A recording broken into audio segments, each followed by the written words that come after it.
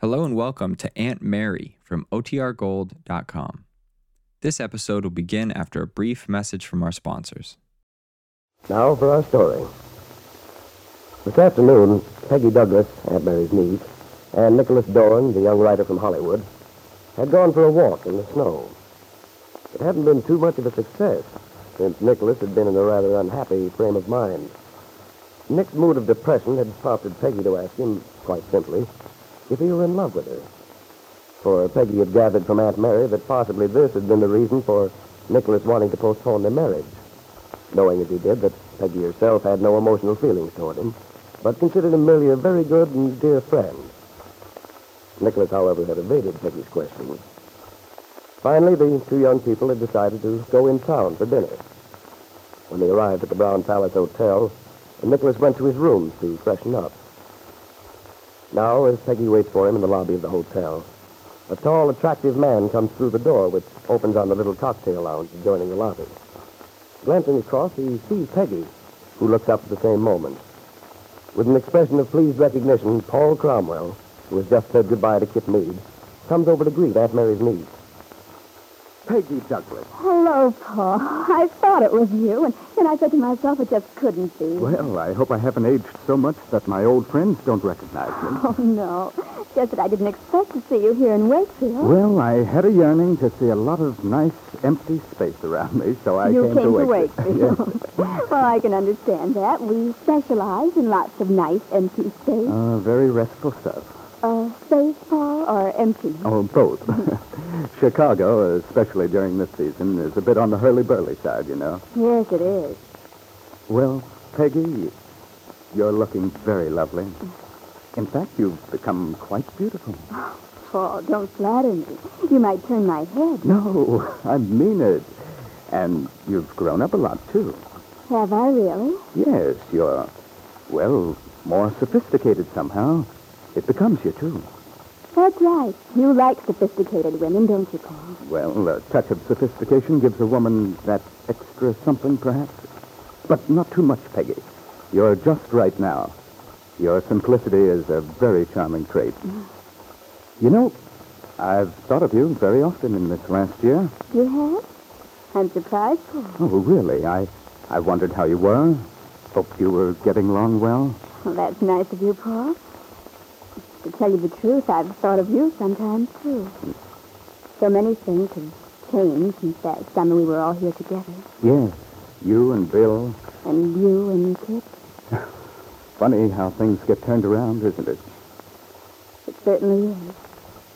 Peggy, forgive me for... Well, I mean, I don't want to be impertinent, but...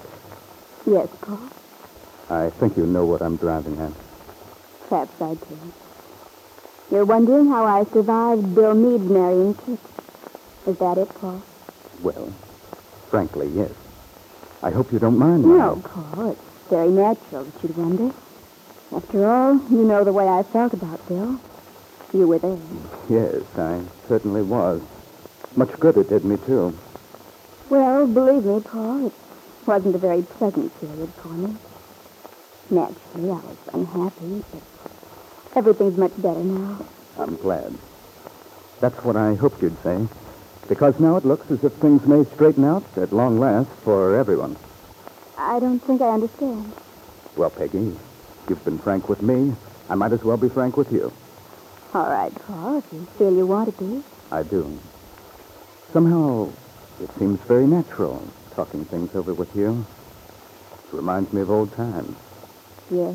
You remember how we used to try to give each other moral support when things got to looking grim? I certainly do. It's funny how time changes things. That all seems such a long time ago now. At first, when Bill married Kit, I was pretty bitter. But now, well, you get used to things, I guess. Have you become used to things, Peggy?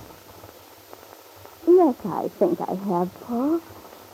You just can't go on suffering indefinitely. All of a sudden, almost, your perspective changes. You see things differently. Well, perhaps you're lucky then. But, Paul, surely you're not still... I mean, Isn't that pretty much what's happened to you in all this time since you and Kit and Bill and I were all together that summer?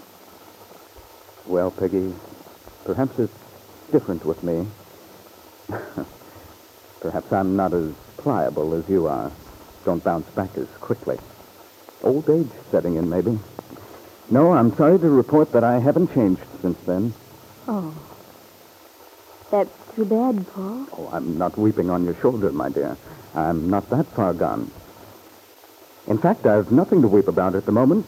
You see, that's the reason I came to Wakefield. The reason, Paul?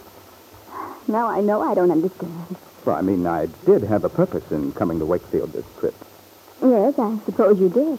I imagine a lot of people would be surprised to know why I'm here, but you shouldn't be. I came to see Kit. Oh. Kit and I had some very important things to talk over. You can probably guess what they were. You've been here. You know what's been happening. Yes. So I should think you wouldn't be too surprised. Well, Paul, I'm still not sure I know what you're getting at. Peggy, have you seen much of Bill lately? Why, yes, I see him occasionally. How's he taking it? Well, Paul, he's very much concerned, as you'd expect. After all... Yes, I imagine this business has been pretty tough on him. It has. Well, I wouldn't worry about it. Well, it's not my concern to worry about it, I know, but Bill and I... Well, I mean, I can't help feeling sorry for him. Oh, yes, of course. But as I told Kit, I'm sure he'll feel quite all right before long.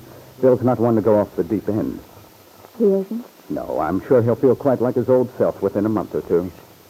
I hope so. Oh, he will, Peggy, believe me. He must realize by now that his marriage to Kit was a blunder from the beginning. He may not want to admit it, but... Not want to admit it? But, Paul, he's admitted very clearly that the marriage wasn't...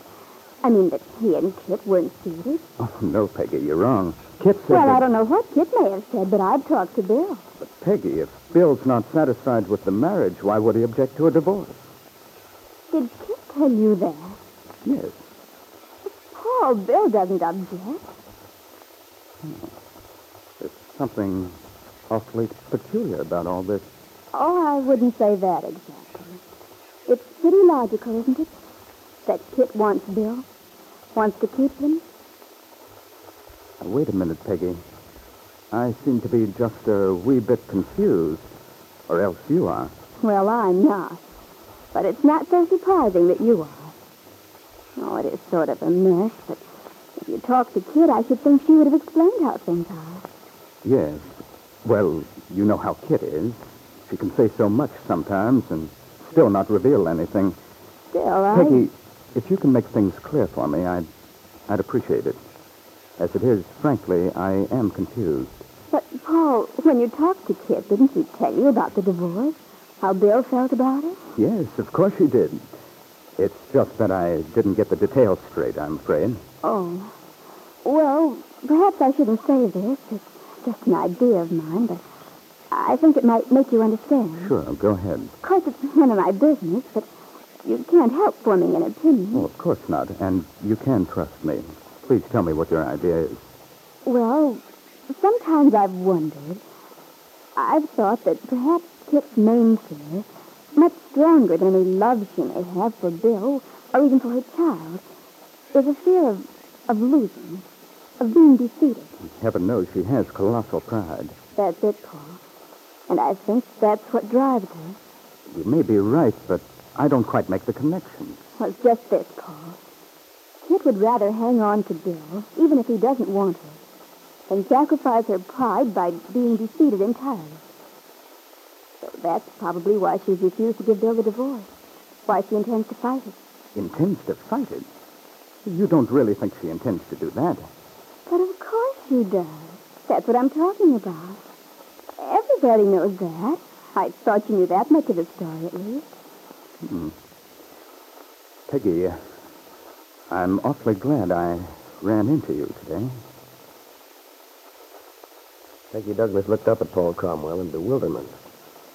She couldn't imagine why her words had affected him so strangely.